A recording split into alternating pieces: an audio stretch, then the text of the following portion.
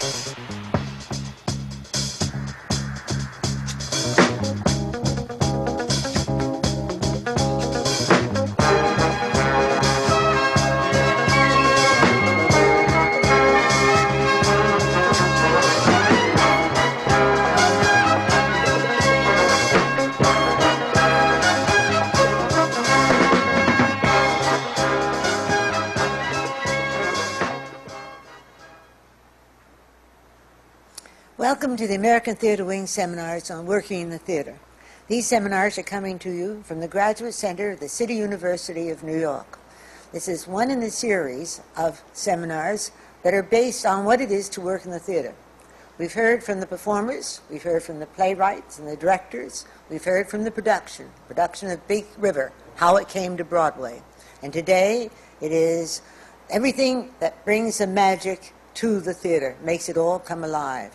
This seminar is on the Joseph Meharon Foundation Awards, which goes to people in the lighting field, the costume, and the design, the scenic part that makes magic in the theater. I'm very pleased to be able to present Joe Meharon today. There are a lot of people that to know that just the name of Joe Meharon, who gives out checks to people who have won awards, but I remember when there was a time that not a piece of fabric nor a costume nor a scenery could be done without going to Joseph Meharon for their tissues, for their fabrics, and for their colors. And so I'm very proud to present Joseph Meharon, who is going to give checks out to the people who have won these awards. First, let me introduce Joseph Meharon, who is sitting right there. Would you take a bow, Joe?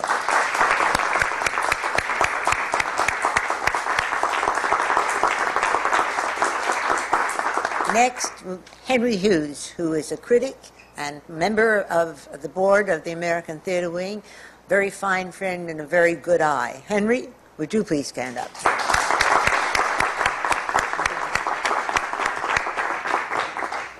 21 years ago, one of the most important scene designers in the field, Ralph Alswang, came to me and along with Alfred Stern, started and Joe Meharon instituted these design awards. And over the years, our first judges were Harold Clerman, Mel Gusso, myself, Eddie Cook, and we were later joined by Pat Mackay of Theatre Crafts and Tish Dace, who is the critic for the London magazine, Plays and Players, as most of you know. I think that these awards have been very valuable because we have, at the same time as we have been recognizing the household names in design, we have also been recognizing people who are at the earlier part of their careers, who have done work that is equally distinguished. And the fact that we combine both of these in the awards makes it more meaningful. Anyway, I am retiring as the head of the Design Meharon Award this year, and I'm handing over the administration to Tish Dace. And so I will do that now. Tish.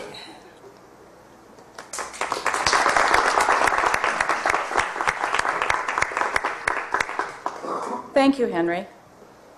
During the past 20 years, there really hasn't been a lot of suspense generated by the Meharon Awards. The winners already know who they are, or how would they be on the stage here to receive their awards. And a lot of people in the room when the awards are given already know who the award winners are. This year, we have a surprise award. The winner is sitting in this room, and the winner doesn't know about it.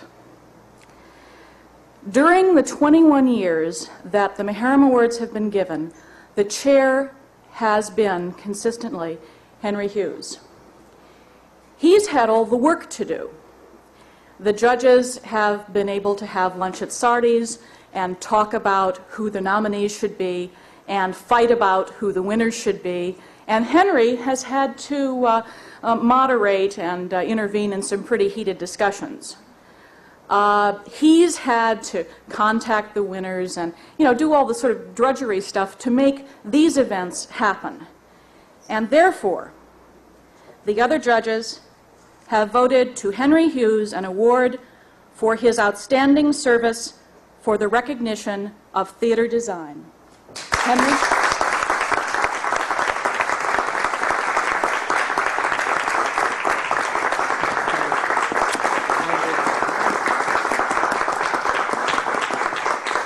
This really is a surprise, and I don't really believe very much in critics getting awards. We say so many nasty things about all of you, and the fact that they're all true doesn't excuse us. Thank you very much.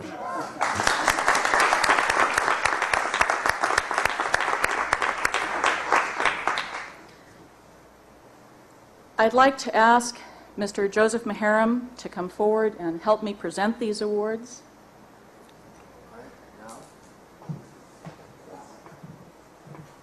Okay. The first award goes to Lawrence Eichler for his lighting design for The Mystery of Irma Vep.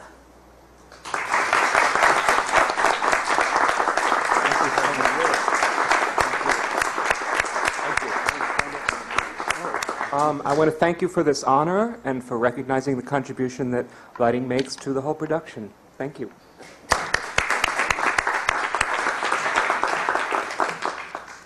We decided this year, in our wisdom or our foolishness, to present awards to the 3 designers on a show who had been working collaboratively together to achieve a coherent vision of the essence of the show.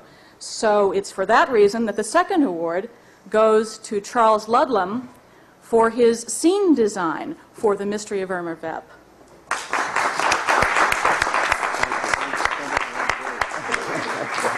Thank you, Mr. Maharam. It's wonderful to be appreciated, and I don't know what else to say, but thank you. Thank you.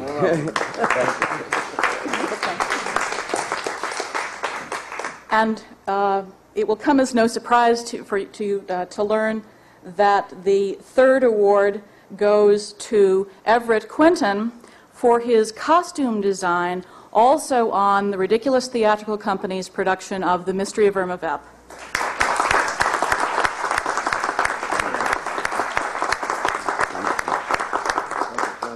Thank you very much. I'm very grateful to get this, and I've wanted it for so many years. Thank you. What?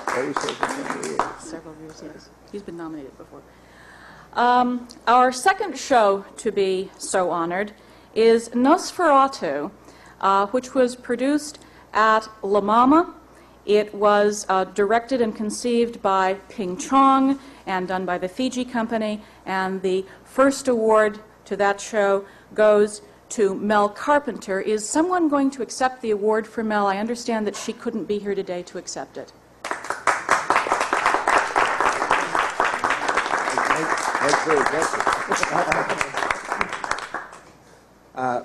On behalf of Mel, I'd like to thank the judges and Mr. Maharam, Mr. Hughes, who said only nice things about Nosferatu, and also on behalf of Ping and the Fiji Company, that it's very gratifying to be so recognized, at this time particularly. Thanks very much, and I will see that she gets it.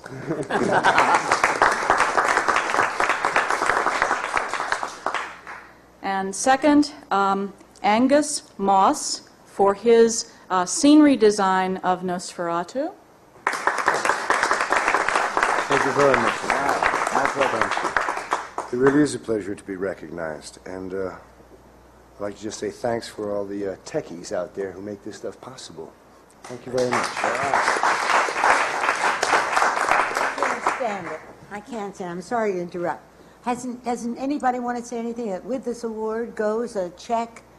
That this is a very important thing. There are many awards, but Mr. Maharam gives each one a check. Yes. Well, I do. I think that's. do, and I think it's very important. Thank you to say. for interrupting. In fact, the monetary part of the award, we know that the scroll and the honor are very important because we know that all the designers list the fact that they've won Maharam Awards and list the fact that they've been nominated for Maharam Awards. But the monetary part of the award is important. In fact, Henry tells me that Peter Larkin, when he accepted his award, said, "I'm going to use this check to reconnect my telephone." And sometimes these awards are actually for the off-Broadway show with a very small budget, actually larger than the fee the designer was paid or the design budget that the designer had to work with. So thank you for doing that. The third award to the Fiji Company goes to the lighting designer known as Blue. And it is for Nosferatu and Nuit Blanche. Thank you very much. I've done a lot of shows for no money, but I think this is the first time I've ever been paid twice for one. So, that's kind of nice. Also, it's nice that Nuit Blanche was mentioned. Thanks a lot. Thank you very much.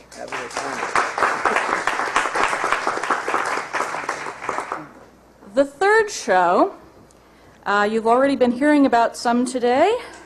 It is Big River, and the first award goes to Heidi Landesman for her scene design.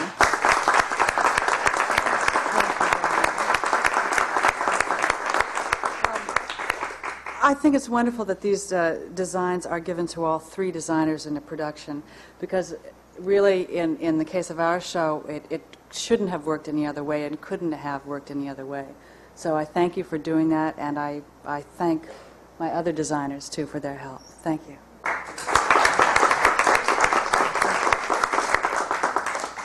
The second Big River Award goes to Patricia McGurty for her costume design.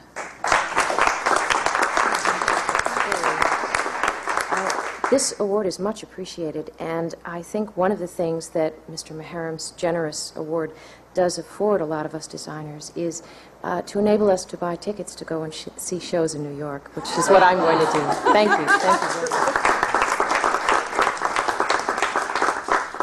And finally, but as they say, by no means least, Richard Rydell for the lighting that made the costumes and the set in Big River look so wonderful.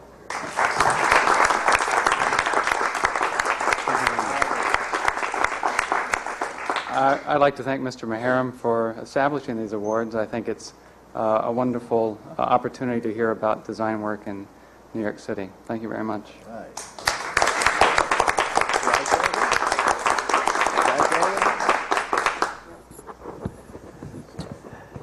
Well, I give monetary awards because I have, which I'm doing for about 20 years. I don't deserve really much thanks for it because I used to be in the theatrical fabric business. And boy, we did business with all the producers from Ziegfeld down to the present day. And our name was in programs. And when I go out to a show with my wife, she turns to the page where the credits are. She says, "Joe, there's your name in there." Well, I was going to say something else. Yes, I say the reason I give monetary awards, did I say this before, is because I say you can't eat a statue, you can't eat a plaque. Thank you very much.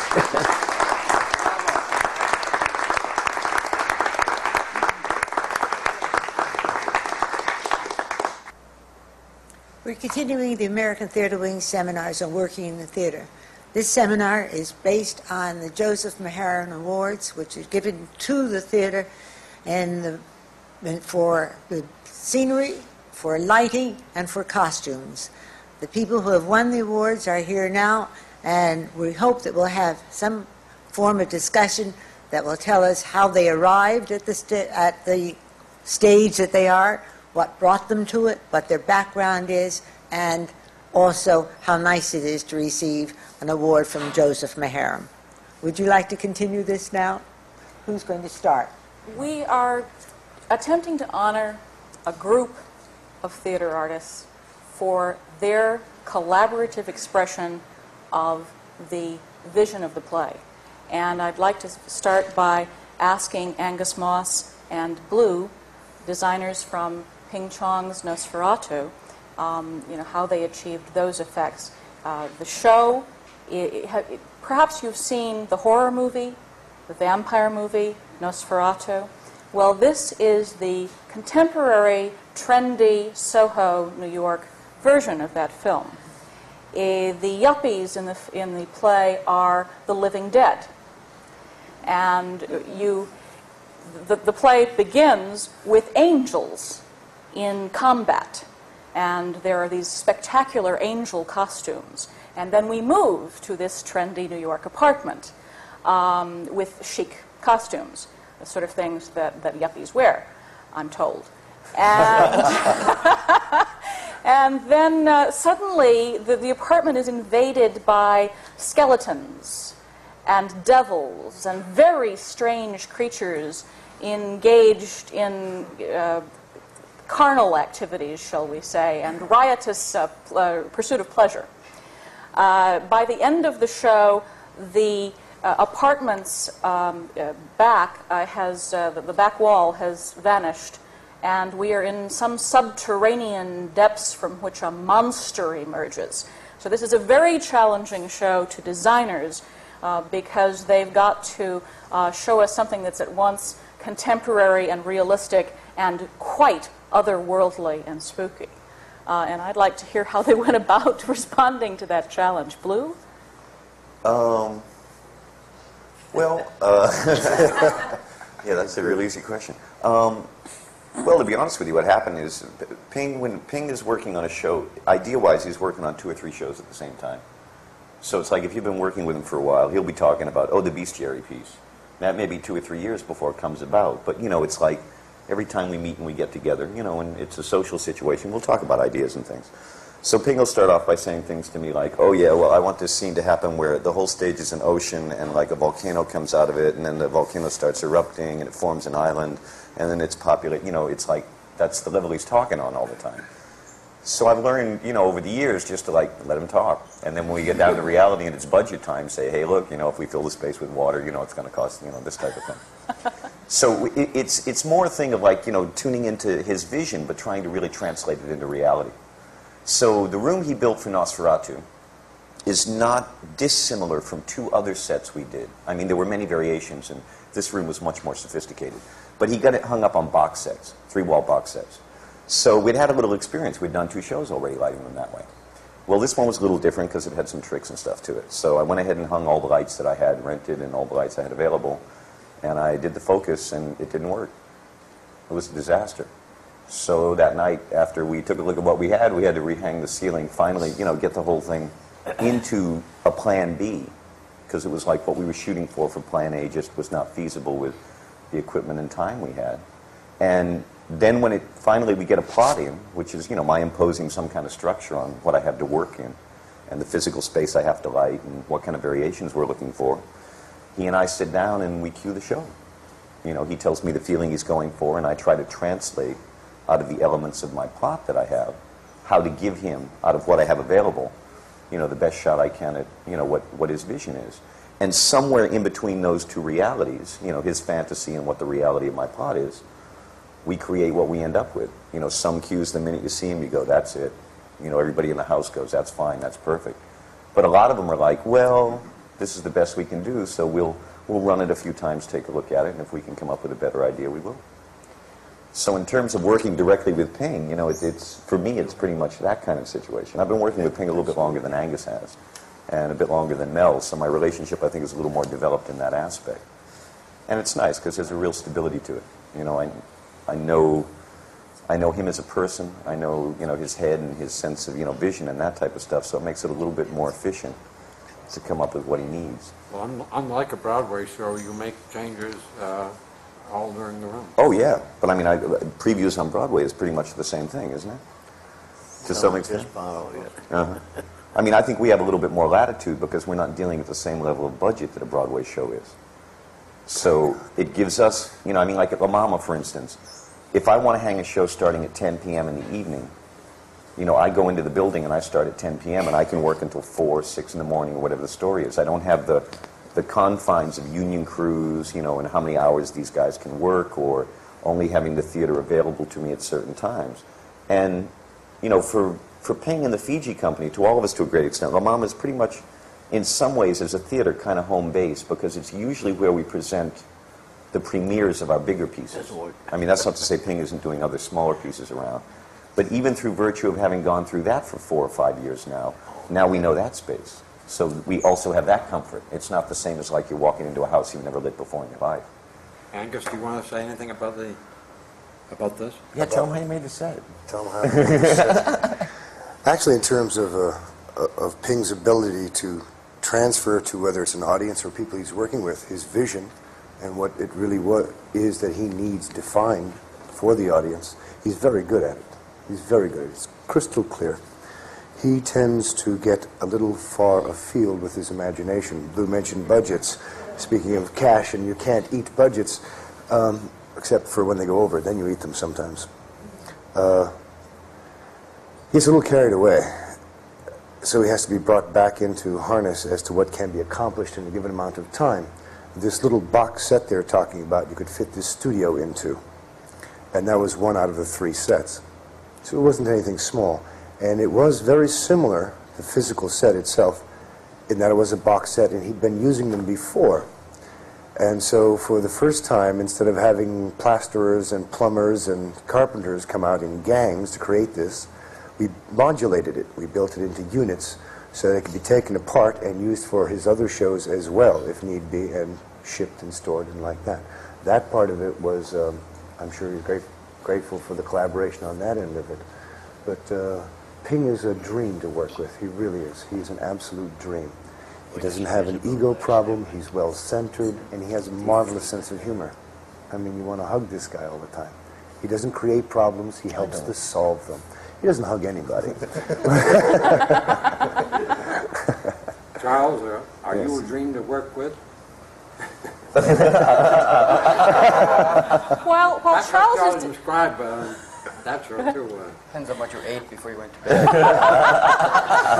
I want to explain to all the people in the audience that Charles Ludlam wrote, directed, and played one of the 2 roles in The Mystery of Irma Vep, and Everett Quinton played the other one. They each played 3 parts. So he was by no means just a scene designer. And so the question, are you a dream to work with, actually takes on considerably more meaning now. Are you a prima donna, Charles? Well, it's hard if you play males and females, because you also are the, have 2 identities. You mean you're schizophrenic? Well, no, prima donna is a woman, and then there's also leading male. But as far as a dream to work with, I mean, that's really someone else's opinion, not, That's how to describe Mr. Yes. But you want to start with me? Yeah, but let's just describe it, or Charles describe it. Well, it all began that I wanted to do a 2-man show with Everett, and we went through a lot of permutations. We thought of maybe 2 one-act plays, and to play male characters in one and females in another. Then we thought that we could show our virtuosity more if the males and females were in the same play, and I had often thought about doing a quick change act, which I had thought of as a solo show. But then I began to realize that multiplying the possibilities with 2 people doing quick changes, you could do a whole play with just 2 people playing all the characters. So the idea was to create a play that seemed continuous and there were no gaps. It just continuously went along, and there was the illusion of a full cast of actors. So that was the sort of challenge we set for ourselves. And I wrote, as I often do, I write the play as we're rehearsing it, so that actors get scenes as it goes along. Sometimes you get a plot outline at first, so you know what scenes you will get, but they're not written. And then as one scene sort of starts to gel, then I'll add another scene, and you build it that way. It's very organic. So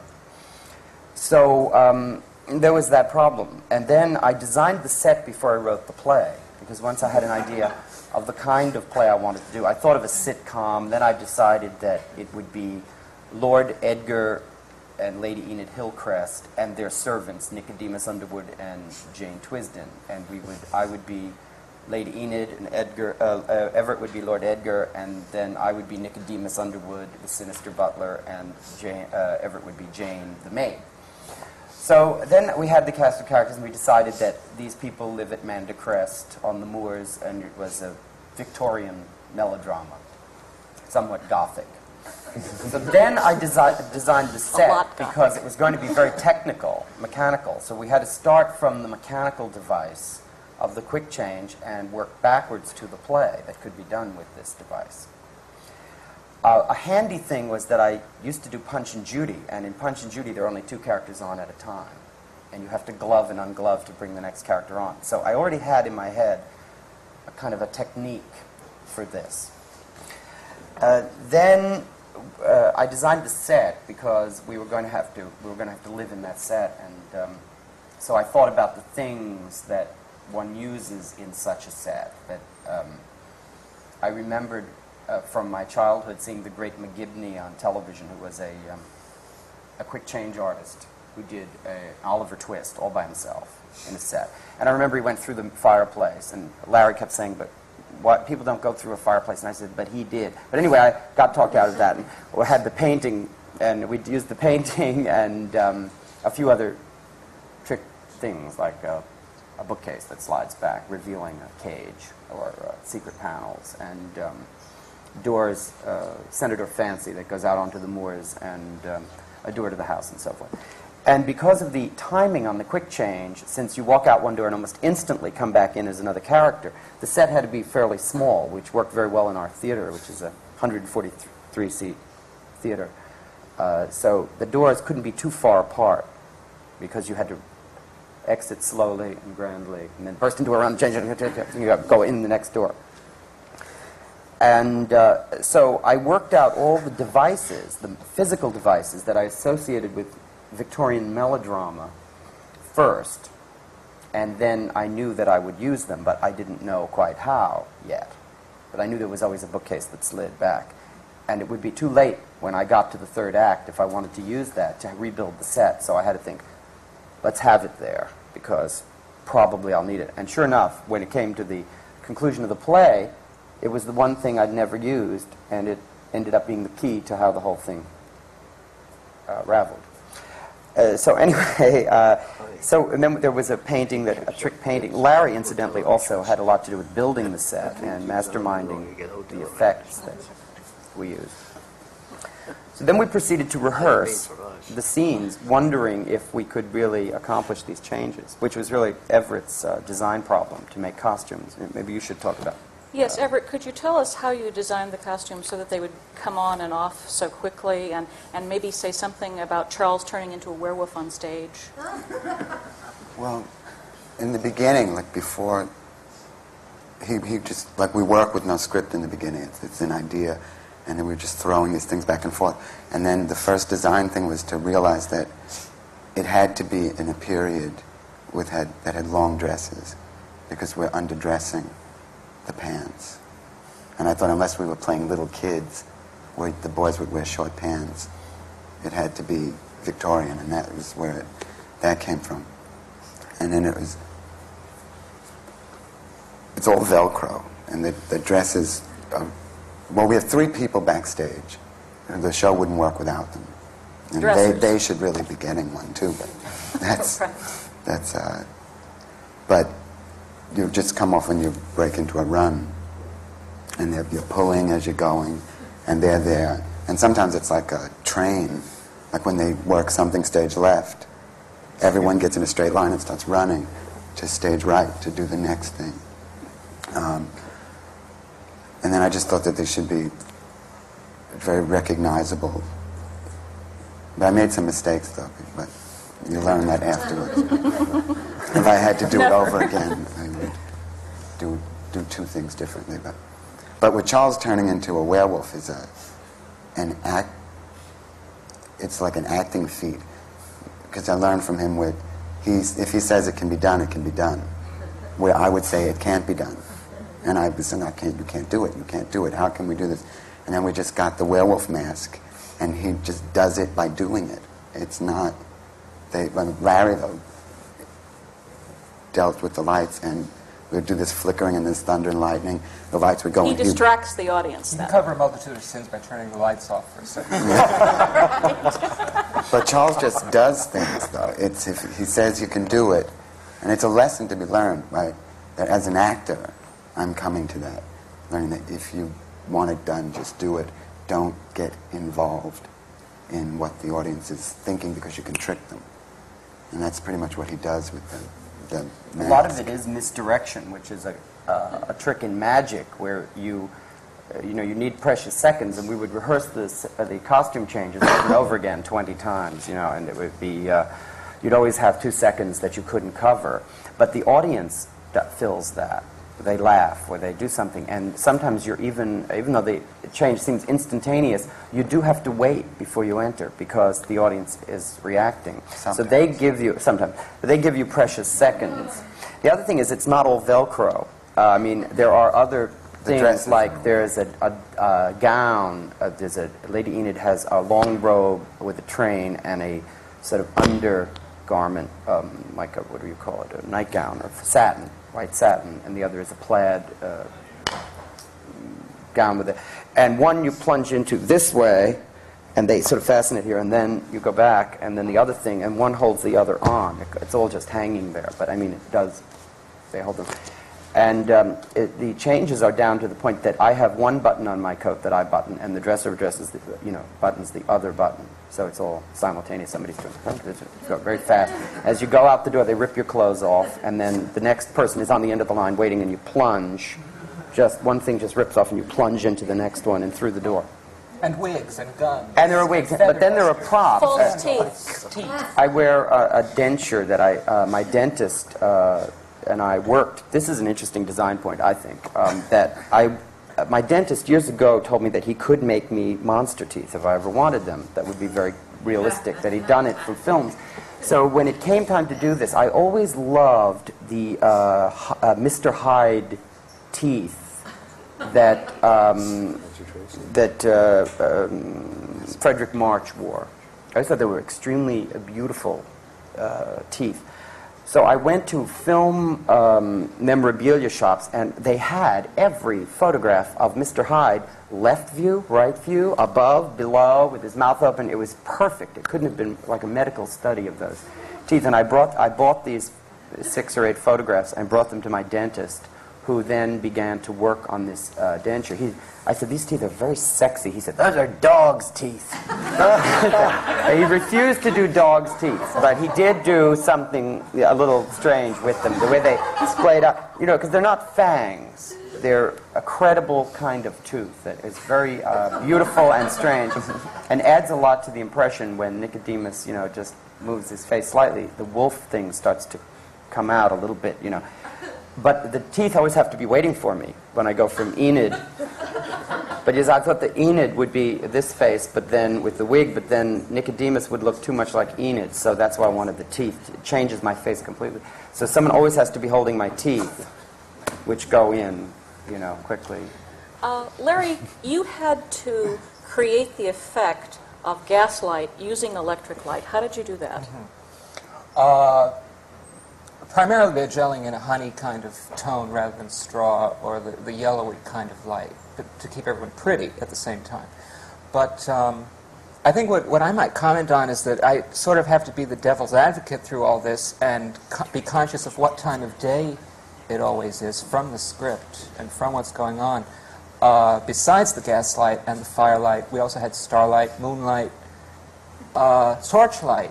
There was an endless variety that Charles wrote into the play, and lots of little French scenes with people going in and out. So there was a constant ability to get more bizarre as the play got more bizarre. And we go in an Egyptian tomb.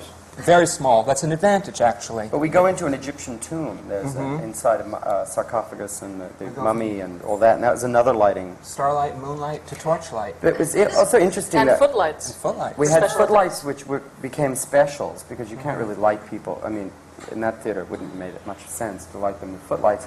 But the footlights were really special, so with a really saturated color on the gel, so that if you have a red moment, you can go to the red gel and play a red moment or a green moment or a blue moment. There's also a wonderful trick painting, which is shot and bleeds before your very eyes. But we don't want the Ridiculous Theatrical Company to give away all of its secrets all at once.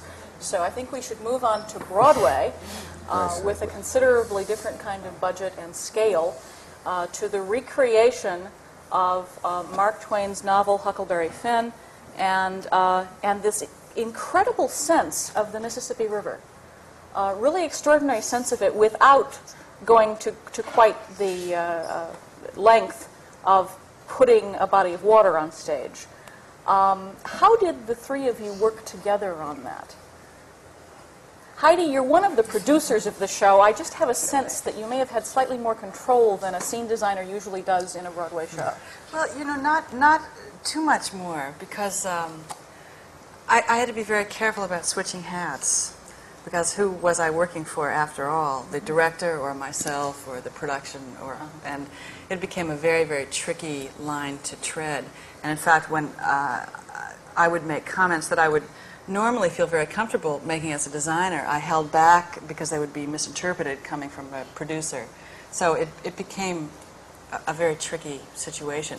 But we, the whole notion of the river and the riverbanks came because this was the third production, and Richard joined us on the second, so it really was a long process that was developed very slowly, and we sort of learned during the process what we were doing and where we wanted to take it to.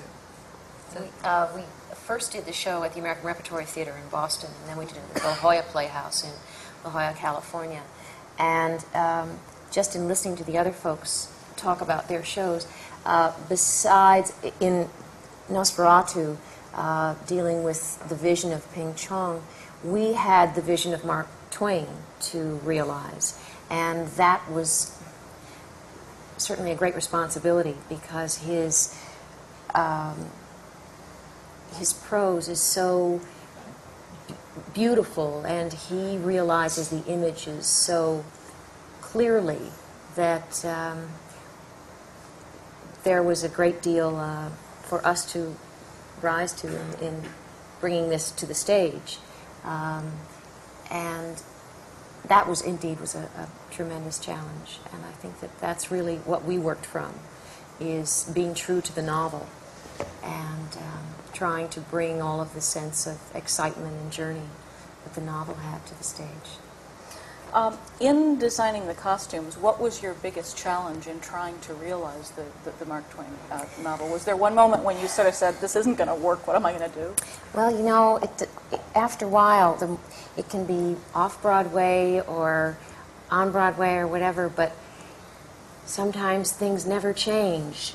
Charles, again, you know, it's 18 actors becoming 123 characters, and once again, it's about teeth, and it's about wigs, and it's about clothes, and it's about all those people backstage running around, making it all happen. And I think a lot of it is just getting all of that put together and making it work for the audience. I think that was probably the biggest challenge, is pulling all of that together. So we were lucky. I mean, we were able to make huge mistakes out of town, basically. Well, in Boston, we did the whole show in sepia, and it was just like taking a mud bath. We were bored. The audience, I think it was visually very boring. But we got to try it out, and we learned that we move on down the line and keep that basic notion of that kind of overall color, but really punch it up and bring much more life to it, which we proceeded to do in incremental steps from the California production to Broadway. And Richard, I think, probably did the same thing with his lights or something similar. Right. It's wonderful when you have a chance to do it in one place and then start over again the next place, especially when you're dealing with as many lights as you usually deal with in a Broadway production. You don't always have that much flexibility once all that rig is up there. So to be able to go into New York, having done it in a similar situation before, was of great advantage. But I think the key for the lighting, one of the things that I kept thinking about was trying to remain as flexible and fluid as possible for as long as possible, because Bill Hauptmann would rewrite scenes constantly, Des McAnuff would restage them, and this would go on through previews, just like in Nosferatu. But of course, the ability to move the machinery at the O'Neill Theater to make the changes happen is a little different than in a more manageable space with fewer restrictions. So I must say, to a credit to the crews at the O'Neill, it never became a problem. They were extremely adaptable to most of the creative changes that were necessitated by the changes in script and music and staging. Suppose you decided to light Big River in mostly steel blue and a little surprise pink, and you tried it on the show, and it turned the set chartreuse and the actors chartreuse. Since the costumes have already been built, since the set has already been built and painted, is the lighting designer on Broadway always the one who has to compromise and change his own vision? No, you can look at it the other way. He's the one that can still change things. Oh, you get to rescue everything. Well, right? no, but you can. It's relatively simple to change color in lights. It's taking one piece out and putting on another. It's harder to change direction of lights once they're all up there. No, I think that happens to most designers, is you find that certain things are working, certain things aren't working. I remember in previews we changed the whole color palette of the warm colors in Big River, and I think it helped a lot.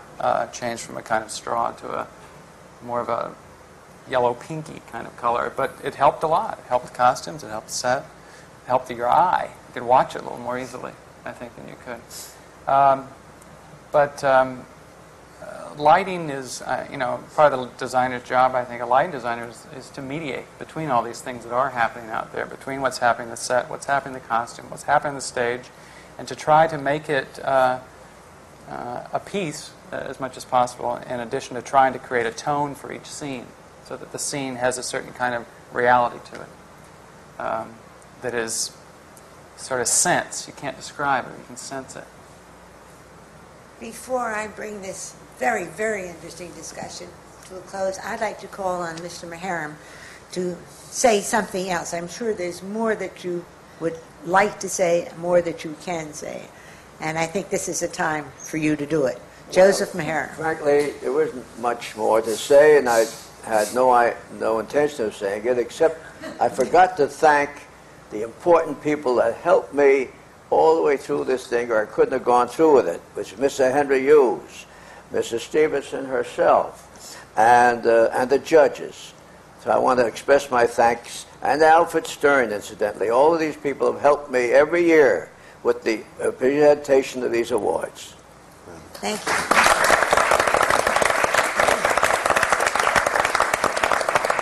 I know that there will be lots of questions to be asked, and we're going to do that as soon as I say that I'm Isabel Stevenson, President of the American Theater Wing, and these seminars are coming to you from the Graduate Center of the City University of New York. They are part of the year-round program of the American Theater Wing. Thank you very, very much for being here.